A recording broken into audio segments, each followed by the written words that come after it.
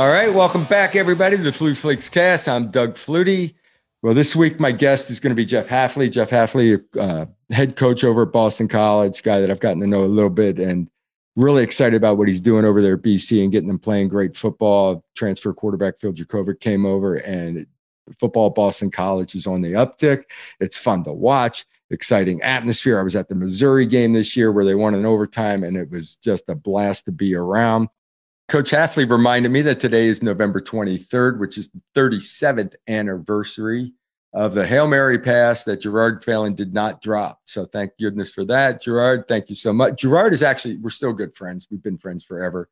He married his college girlfriend, Lisa Phelan, Lisa Picella. I actually remember. So anyway, we're all real still close. We'll text each other. We usually text each other on the day after Thanksgiving because it happened on the Friday day after Thanksgiving. So it'll be like, hey, Gerard, nice catch. Hey, Doug, nice throw. And we're off and running. But I did find a new twist. I've mentioned this before on our podcast that on the 35th anniversary, I started doing a bunch of interviews and looked at some different angles. And the tight end who told me he was open on the backside, sure enough, I actually have a picture now of our tight end on the 10-yard line on the backside. I rolled to the right. The backside corner drifted across, bumps into the free safety, ball goes through. Gerard catches it. That backside corner should have been home. I could have put my foot in the ground, thrown the ball back across the field, and Peter Casparillo would have been the hero walking into the end zone, or the GOAT if he dropped it. Let's see what happened over the weekend in the NFL. I guess the number one thing was Cam Newton getting his first start, getting back on the field. Cam looked fresh. He ran hard. He threw the ball well, high percentage completions, just under 200 yards. He had something like 20 to 25 for 200 or just shy of 200. But again, the same things for Cam. I think he looked so fresh. He ran hard. He was excited about playing. He actually threw some nice little seam balls, which are semi up the field, like 15-yard, 18-yard passes in the air. But again, my issue with Cam is he really can't hit the downfield ball. He can't throw the ball up over the top anymore. He'll make you competitive. He battles. And it was very obvious his enthusiasm for playing the game and back on the field. He's going to make them competitive while he's in there. But the game came down to he needed a 2-minute drive. And a 2-minute drive, it's time to turn it loose and throw the ball on every down. One, maybe two first downs, and it just stalled out in a hurry because they couldn't get the ball up the field. Fourth down play, Cam actually ended up getting sacked, didn't get the ball in the air.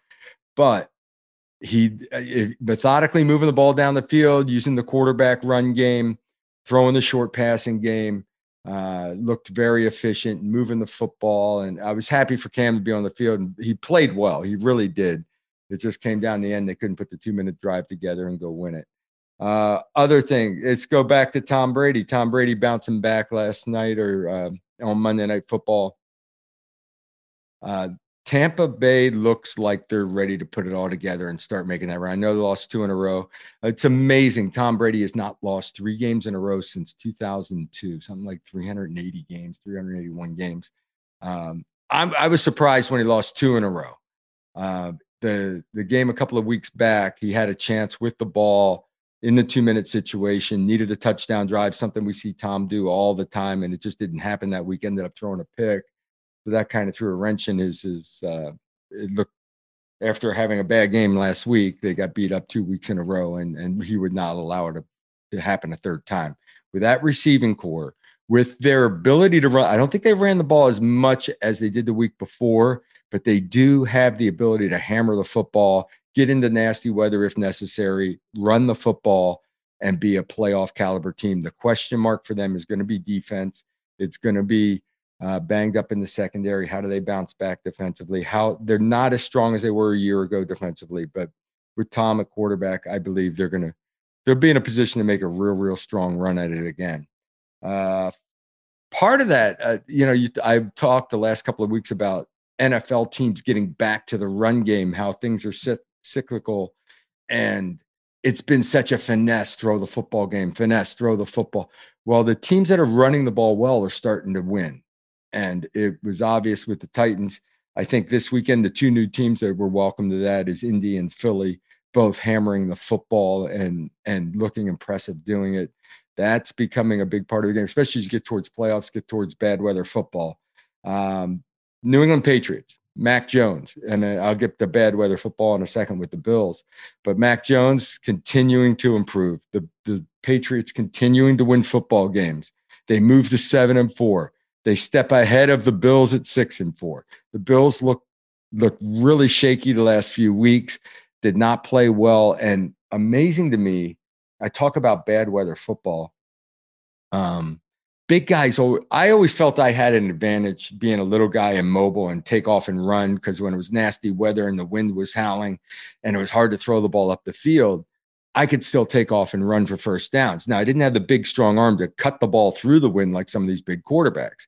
And that's who I think Josh Allen is. I think Josh Allen is a guy that can cut the ball through the wind, throw the ball in bad weather, and take off and run as well. And that's not happening with him in bad weather. I thought he played. I love Josh Allen. I think he's a great quarterback. I think he's going to get the Bills to the Super Bowl. Maybe not this year. I was thinking earlier that it should be this year, and maybe they'll right the ship and get it going. But I think he's struggling throwing the ball in bad weather. It just amazes me. Like, big guys, usually the grip on the ball stays consistent and they can cut it through the wind. He had some inaccurate throws that appeared to me because of the nasty weather condition. It was a windy, gross, rainy day, all that. And that's usually where those big guys thrive, gripping the ball and turning it loose. So big shift in the AFC East over the last 3 weeks. And the Patriots, the Patriots again. It's fun to watch for me because these are teams that I follow a lot. And Tom Brady had a chance to prove he didn't necessarily need Bill Belichick to win. And now Bill Belichick's trying to prove or showing that, hey, I'll do it with a rookie quarterback. It's that time of year where we start talking about Heisman. I had to run and get my Heisman back in the shot. I know this is primarily audio for everyone, but I've got some video running anyway. So doing all I did some friends podcasts from the other room, and I had the last second move the Heisman in here because I wanted to talk about Heisman. Big weekend for both Ohio State and Alabama coming up. Ohio State, Michigan this week. Alabama and the Iron Bowl with Auburn should not be a contest. I mean, it shouldn't. Alabama should blow them out, but it never happens in the Iron Bowl. So from a Heisman standpoint, C.J. Stroud, how about this? Stepping on the field and going in the first half. He throws for 432 yards. 32 of 35 and 6 touchdowns in the first half. It was over Michigan State. It was a good football team. It was supposed to be a great game. It turns into a blowout. And CJ Stroud, it's like we talk about Heisman, and it's who's on the national championship caliber team and throws for the most yards and numbers. And that's kind of what it turns into. But it's also, you put yourself in that position because you're winning on a big stage. And this past weekend, he turned it up. I mean, it wasn't 32 or 35, and it wasn't dump the ball off, throw wide receiver screens, dump it to the half. These were downfield throws. They were post routes. They were go routes. They were seam routes. They balls putting it between defenders. Now, I will say this: Ohio State's got fantastic receivers. They got NFL caliber receivers, big time guys. And I was, I've watched from a distance and haven't really dove into it, but I know Heisman's coming up and I got to pay attention now, and I'm going to have a Heisman vote. And I thought, oh my goodness, he just won the Heisman this weekend.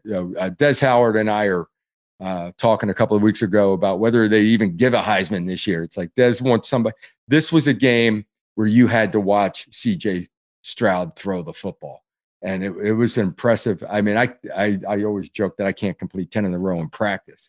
And these guys are 32 or 35 and 6 touchdowns and a half. And CJ really lit it up and is going to be even on the bigger stage this week playing Michigan. So this is his time. I think he jumped up a notch to maybe be the front runner. And with a big game against Michigan could solidify it. That being said, Bryce Young is the other guy. Bryce Young over at Alabama. Now I'm thinking, okay, Bryce Young's just an Alabama quarterback. Alabama's always good. They're going to be in the mix. So whoever plays quarterback for Alabama has a shot at winning the Heisman. Now, Bryce Young, gets in a game with Arkansas. Arkansas is ranked 21 now. Now Stroud did against a number 7 Michigan State, but Bryce Young against Arkansas. That's the one thing about Alabama this year is defensively they're giving up some points and they've had some battles, which allowed Bryce Young to throw the ball the entire game and have to stay aggressive and have some pressure situations.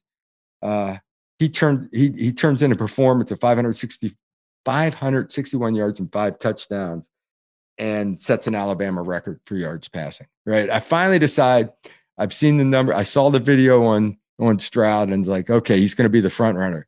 Now there are different ways of getting it done. And for Bryce Young, he makes all those throws. He can throw the ball up the field. And again, Alabama has those same type of receivers where his receivers are better than the defensive backs. They're going to get open. But he throws the ball. He's got good timing as far as getting the ball out and getting it on the timing routes, the outs, the curls, the slants, things of that nature. He's not always setting his feet, where Stroud looks more like an NFL-style quarterback in the way he's delivering the ball. Both these guys have plenty of time to stand there and throw the football and protect it. I've seen situations where Bryce Young hasn't been protected. He's got unbelievable feet in the pocket. He takes off and moves maybe a little early. Reminding me of me a little bit. If it's not there, you kind of move towards number 2, number 3 guy, and you shuffle those feet and take off. But I'll tell you what, his quickness and agility and the ability to throw the football without his feet set, the ability to throw the football out of an awkward position, stuff we see from Patrick Mahomes at the NFL level, but his exceptional quickness. And he hung in there, took a shot, and delivered the ball down the rail on the outside once. He hit the downfield throws. Really exciting to watch. I think he's just a phenomenal athlete at quarterback that's got some toughness to him and can make those downfield throws. CJ Stroud, still a little more prototypical for an NFL-type quarterback where he stood in the pocket and just sliced it up down the field. So both those guys, big games this weekend. The Heisman watch is on, the race is on, and it's finally kind of a picture coming clear as the top 2 guys. Remember, you can get the Flutie Flakes cast on Apple, Pandora, and Stitcher, or wherever you get your podcast. Make sure to rate and review. Jeff Hafley coming up.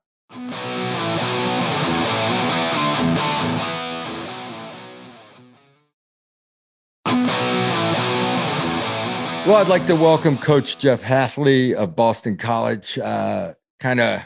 Already a hero of mine because he's bringing some enthusiasm back to BC. Ohio State guy jumping over. Ohio State had a big win this weekend. They're starting to make some noise. Ohio State-Michigan thing happening.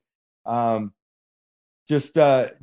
you just brought something up to me that I absolutely forgot. I was doing some of the recording for this podcast, and it is November 23rd. What the heck does that mean? November 23rd. Congrats, oh 37 years. 37 years. Feels like yesterday. The memory is as fresh as yesterday. The arm is not. The back is not. The knees are not. We're talking about the Hail Mary pass, the completion I had to Gerard Phelan against Miami. What's funny is I haven't done any interviews about it this year. None. And Coach brought it up. So now he's going to make me go back and redo my open and add some stuff to it. Yeah, but we were driving in this morning, seeing the statue like we do every morning. We were all thinking about you. And shoot, it's what got this place going. We all know that. Oh, I appreciate it, Coach. How's it going? Do you got any Hail Marys in the bag for yourself? And how about your quarterback, Phil Jurkovec? Good to have Phil back. You want to talk about a tough guy, Doug, a guy you probably can relate to. I know you played through a lot, and I don't know how many quarterbacks are as tough as you were. The guy's got like 50% grip strength in his hands. And, he's healed well enough to come back and confident. The great doctor, told us that, he wouldn't further hurt it. And he came up and said, I'm playing. And imagine playing quarterback with 50% of your grip strength. And you can see it, in a couple of those balls in the last game that he couldn't step in and really drive because he can't really snap it. He's better off on the touch ones down the field or probably run the ball a little bit too much and taking too many hits.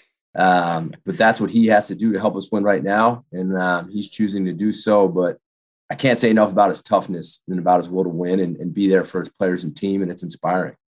Yeah, you say it's inspiring. And that's where I was headed.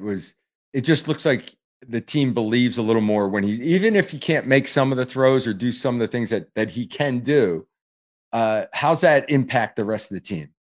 I just think it gave him hope. We started off really hot and then we hit a rut and we couldn't score many points. Thought the defense was playing pretty good, and he comes back against Virginia Tech. Kind of no one knows he's going to come back. And truthfully, until that Tuesday practice, I don't even think the team knew he was going to come back. And it almost hit the reset button on the season. We went, obviously we beat Georgia Tech, but we were down 21-7, and it never felt that way because it seemed like the team always thought we could come back. Whereas there were some games earlier in the year when we went down, it was like I was trying to rally the guys myself and will them to continue to fight through it and make a play. And there was just none of that. I mean, all of a sudden we're winning 28-21 and we win. And shoot, we didn't play well against Florida State well enough to win. It's 26-3. And then suddenly we're driving to win with 2 minutes left in the game on the 40-yard line. He just brings that hope we can score at any moment. He makes the players around him better. He makes the defense better. And Doug, he definitely makes me better. Well, I guess, it's like you were just referring to, it just feels like you just run out of time sometimes. It's like this game is never over. I know that the way we felt when I was back at BC, we were down big to Penn State, but we kept scoring. And you stay into the end of the game, and all of a sudden you look up at the scoreboard and there's a shot. And you just keep going and going, and then sometimes you do just run out of time. I know you talk about his grip strength.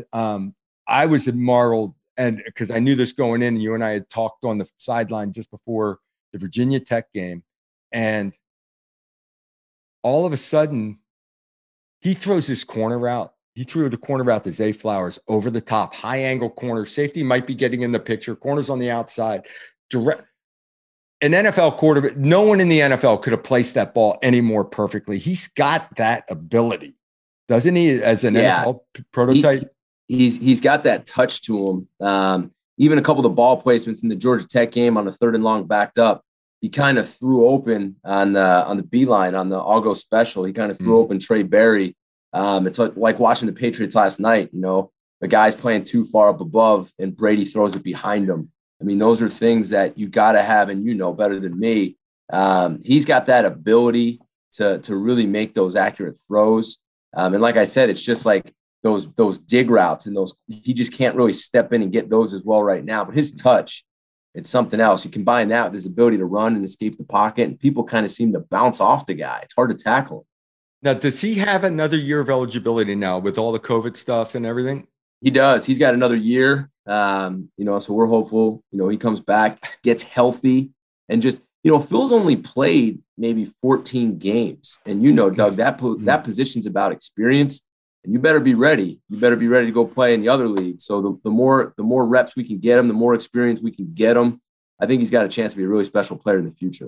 Well, for those of you who don't know who we're talking about Phil Jurkovec. Phil was a quarterback that went to Notre Dame, did not see the field. And I remember seeing Phil as a true freshman at Notre Dame with deer in the headlights and spring game and not, just he had a freshman offensive line in front of him and he's getting harassed. And I've seen his development. Now he's got another year. This guy, if things go the way they could go, we could be talking about him in the Heisman mix next year. I firmly believe that because he's done, like you said, the difference between him on the field and when he's been off the field at BC. So just for everyone out there, it's not just a homer thing with the, rooting for my Boston College Eagles and all that.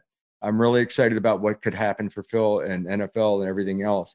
What are some of the biggest challenges? You went from a school that was all about football to BC. What were some of your biggest challenges when you came over? Well, the biggest challenge was we took the team over right before the pandemic hit. So it was really hard to get to know the players, which, is probably the most important thing, which I think the guys did a great job. I think the staff did a good job. Next, try to implement our systems, new offense, new defense, new special teams. It takes some time with players who haven't played in it, which, again, I think they've done a pretty good job. And then just building our culture and trying to build it the way we envision it. And to get these guys to believe that they can go out and win every single game. And just like you said, I don't care what the score is. We're going to get you in the fourth if that's what we have to do. It's just the belief and the confidence that we're going to go out and we expect to win every single game. And I still think we're getting there. I think the guys do believe. I think they're playing with confidence. I think they're having fun together. We're trying to play an exciting brand of football. Defensively, I think we're taking some huge steps. But we still have a ways to go as we build this. I want to build it the right way, Doug, where, it's consistent year after year after year. And to do that, it's going to take some hard work and some time, but I'm excited. And they've been supportive here. Father Leahy, Pat Kraft, the alumni like you, the ex-players, people are excited. And I'm just really grateful for that. I tell you, I never thought I'd see the day, the practice facility, the indoor practice facility that was built at Boston College. It's very exciting for me to see that the commitment, as you were just talking about, of the university to the athletic program and to specifically football. Okay, I got to tell old man story. When we played, it was wooden bleachers, 32,000 seat stadium. You entered, there was a track that went around the field, and there was a chain link fence between the track and the field. Okay, at halftime, we had to go across the street, up a hill to get to the locker room across the street. The locker room was the size of like not even your high school locker rooms now. Then I walk into the locker room post game. All right. I walk in post game of the Virginia Tech win. The guys have their own faces and images on that. They're lit up lockers. Things are flashing. Lights are flashing. It's like a disco in there. And then plus you got the state-of-the-art facility over there for the indoor facility. Talk about the facilities a little bit. Yeah. Again, the locker room was the indoor was just built a few years ago, which was needed. Really needed for a lot of things, for practice reasons, for training in the off season, strength and conditioning. You got anything you can invest where your players are going to get something out of. That's the most important thing. They just redid our locker room, and I'm grateful for all the donations of all the guys who helped. They just redid the training room, the Barry Gallup. We named it after Barry Gallup, who is one of the greatest people I've ever been around. So that's a state-of-the-art training facility, so the players can go in there, the injured players, recovery, staying healthy.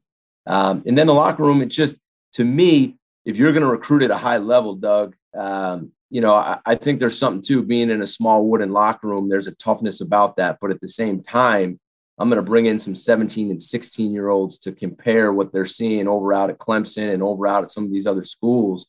We got to have it. And the school's been awesome in seeing that and noticing that.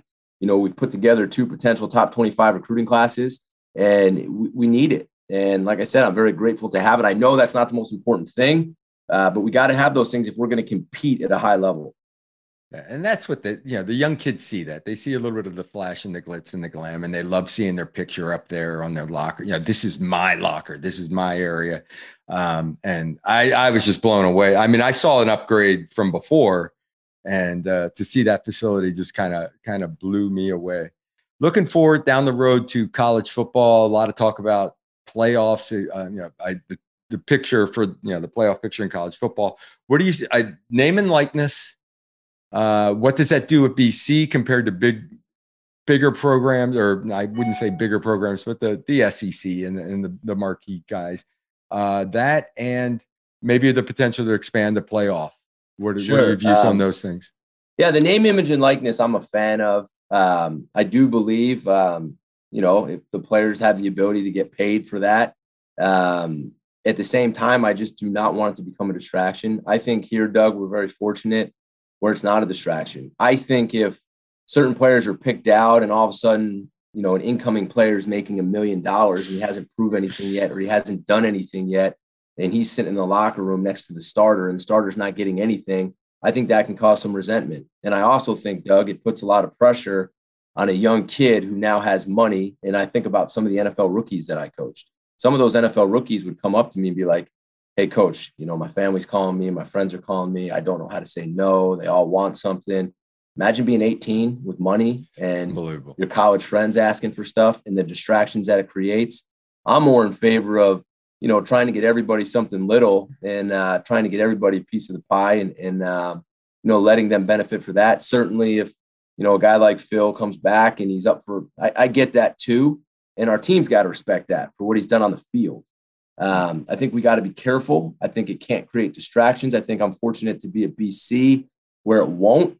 But I'm glad that the opportunity's there. I think there needs to be more guardrails on it so it doesn't get totally blown over the top, because I think we're going to ruin some of these kids. So that's kind of my thought there. I do think there's a need to expand the college playoff. I personally would love to see the winner of a Power 5 conference have the opportunity to go and, play. I think those things are huge. I think it gives more people an opportunity. I mean, shoot, you would have loved that opportunity. Imagine how much money you would have made after that Hail Mary, Doug. We'd be like, I would have just king of the NIL. I love the fact, no doubt there. That would have been fun to see. I talk about this, Coach. I came from nothing. I knew when my dad's paycheck came in because it was coming in on every 2 weeks on Friday, and I knew by that Wednesday there was no food in the house. Right? When I got to BC and I got 3 meals a day and I could go eat anytime I wanted, that was a big deal to me. I didn't need money in my pocket.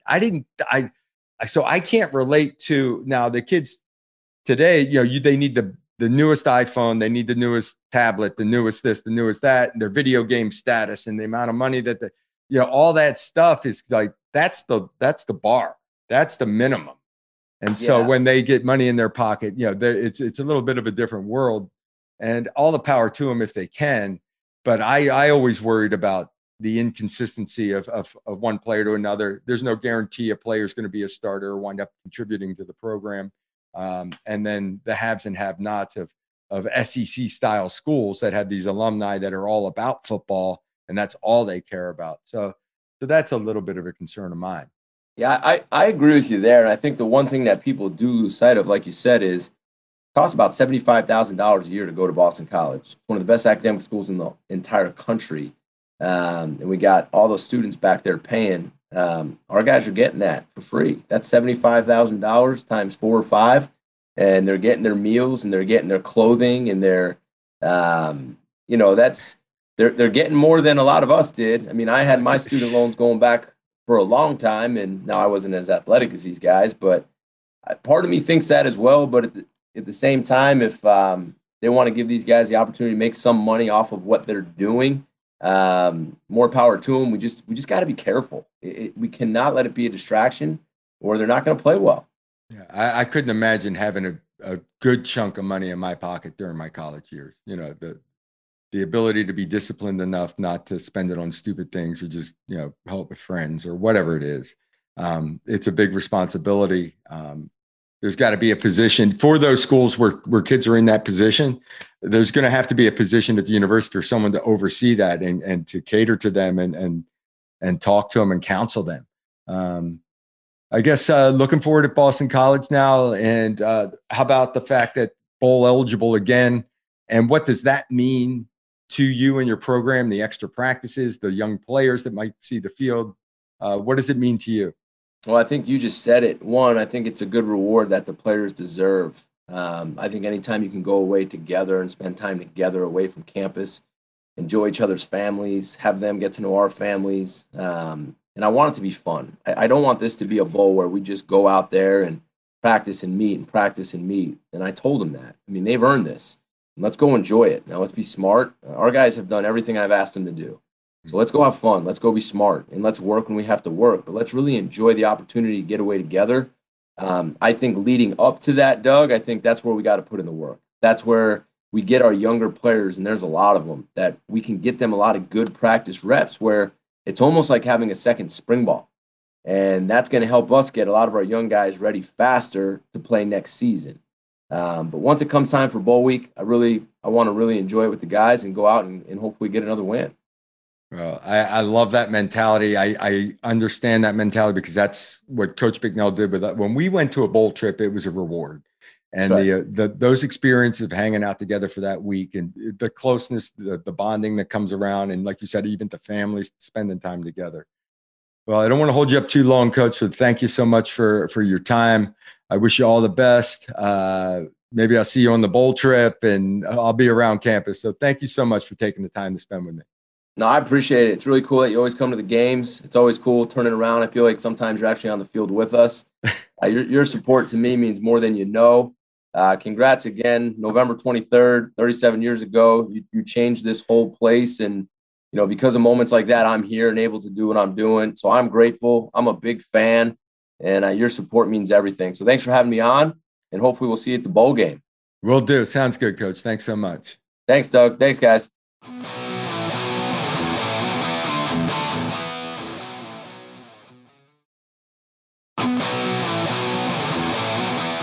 All right, I want to thank my guest, Jeff Hafley. Jeff's doing a fantastic job over at BC and got us all the alumni are fired up again about Boston College football, which is good to see, and created quite an atmosphere on campus. Let's jump over to some Twitter questions, see what's happening out there, and see what people want to talk about. Each and every week, Doug throws up the bat signal around Monday, asks for your questions, tweet in. This week, we got a whole bunch of people coming in. It must be the holidays, right? People excited. They got nothing going. No, they got nothing going on, so they're home listening to the podcast. That's what's going on now, right? Keeping it Thanksgiving, keeping it being thankful. Jed wants to know, outside of your parents, in quotes, the real goats, who are you most thankful for / field had the biggest impact on your career and development as an athlete? Definitely the parents were number one, and that's great for him to point that out. Number two, my high school football coach, Tom Lamb, was a guy that when I came up to the high school, I was little. I weighed like 160 pounds, and I was small, but he really saw something in me that I didn't even see in myself. I became a starting quarterback right away. He put a lot in my hands. He allowed me to call things at the line of scrimmage. We'd go some 2-minute where I'd call my own play, stuff like that, like really started to trust me and helped me develop as far as the mental aspect of the game and moving forward and confidence level. And then the same principle at Boston College. Tom Coughlin was my offensive coordinator at Boston College. Tom Coughlin taught me the X and O's of the game. He taught me to be disciplined. And that really, just from a mental standpoint of the game of football, accelerated it for me. The fun part about it, and I brought this up a few weeks ago, the fun part was I had Tom during the week who worked me, made me disciplined, scared me in practice. I was afraid to make a mistake. And then on game day, he'd be upstairs. I had Coach Jack Bicknell on the sideline, wrapping his arm around me, laughing and joking, bump fist, whatever. And it really made for a great dynamic, which allowed me to be successful in college. And it was the college career that excelled everything or shot everything off to what my career wound up being. So I was very thankful for the people I had around me at the college level. And my high school coach was the number one guy. No doubt about it. That's awesome. It's always the coaches. Anyway, Noel Mitchell chimes in and he wants to know, I was wondering about the drop kick. Everybody always wants to know about the drop kick with the Pats. Can you go into detail about how the whole situation came about? Also, was it talked about before the game? I'll tell you what, it was a stupid ass thing that happened. Chris Berman came to I messed around doing it all the time in pre-games, and I think I've talked about it before, but Chris Berman knew I could do it. Chris Berman went to Bill Belichick, told him about it. Bill came to me. We practiced it a couple of times, and we were going to do it on a Monday night against the Jets a couple of weeks earlier. And I went in at quarterback. We moved the ball down in the scoring position, but it was going to be a long field goal attempt. We wound up not doing it. We completely forget about it for 2 weeks. I just happened to be standing on the side. We didn't even practice it for over 2 weeks. And I was standing next to Bill as the team was going in to score a meaningless touchdown, down by 14 against Miami, about 4 or 5 minutes ago in a game. And he just saw me and he's like, "Hey, we score here. You kick it." And we were off and running. I ran out on the field. And it was a crapshoot. Let me tell you, the field at New England at that time was grass, but it was all dirt in the middle. It was January 1, end of the year, little clumps of grass here and there in the middle of the field, for the most part, dirt. And so the drop part of the drop kick is the most important.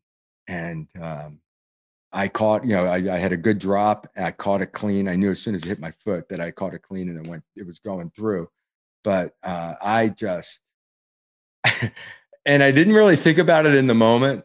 The scariest part of it was it's the last play of my NFL career. If I miss this thing, my wife's going to have to deal with me the rest of her life. And I screwed it. So anyway, I caught it clean. It went through. There was a lot that went on. The guys were excited for me. The one thing I say about it is that it was the one moment where I kind of made some guys smile on the team and was a part of that team. It was Tom Brady's team. I was a backup quarterback that really didn't see the field. I think I played a handful of snaps.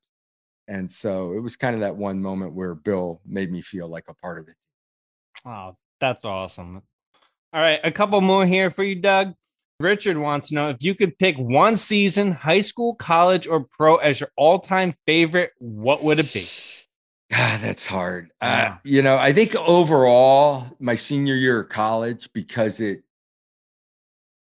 Heisman year, the team winning the Cotton Bowl, we finished number 4 in the nation, and it propelled me to an NFL career or to a professional career. So that was the most fun. But my last couple of years, all my years in Canada were a blast, and the last couple propelled me back to the NFL. My first year in Buffalo, I go to the Pro Bowl, comeback player of the year, and that is reestablishment. So there were important years. But when it's all said and done and you go back, the most fun was my senior year of college. But part of that is, and we talk about it all the time when I bump into my old teammates, we didn't even know what we were doing. We were too stupid and naive to realize the stage we were on and what we were accomplishing at Boston College.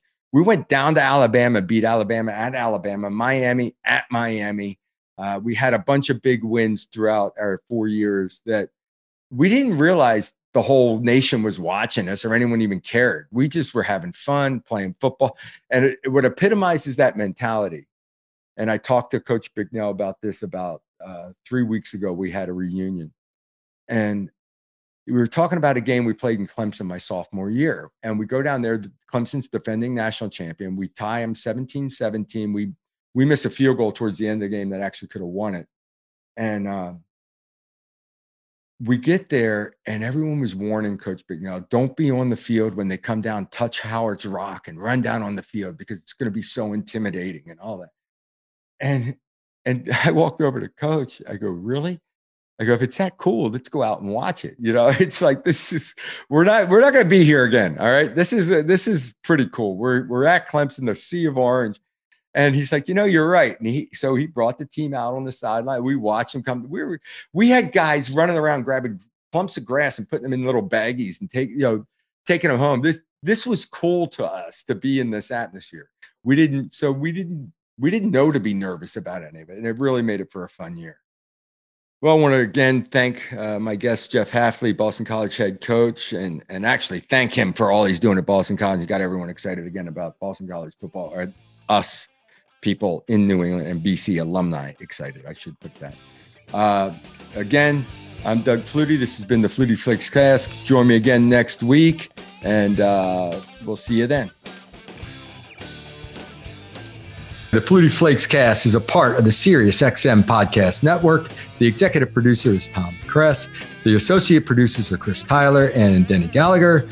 Andy King is the director of sports podcasting for SiriusXM. Special thanks to SiriusXM Senior Vice President of Sports Programming and Podcasting, Steve Cohen.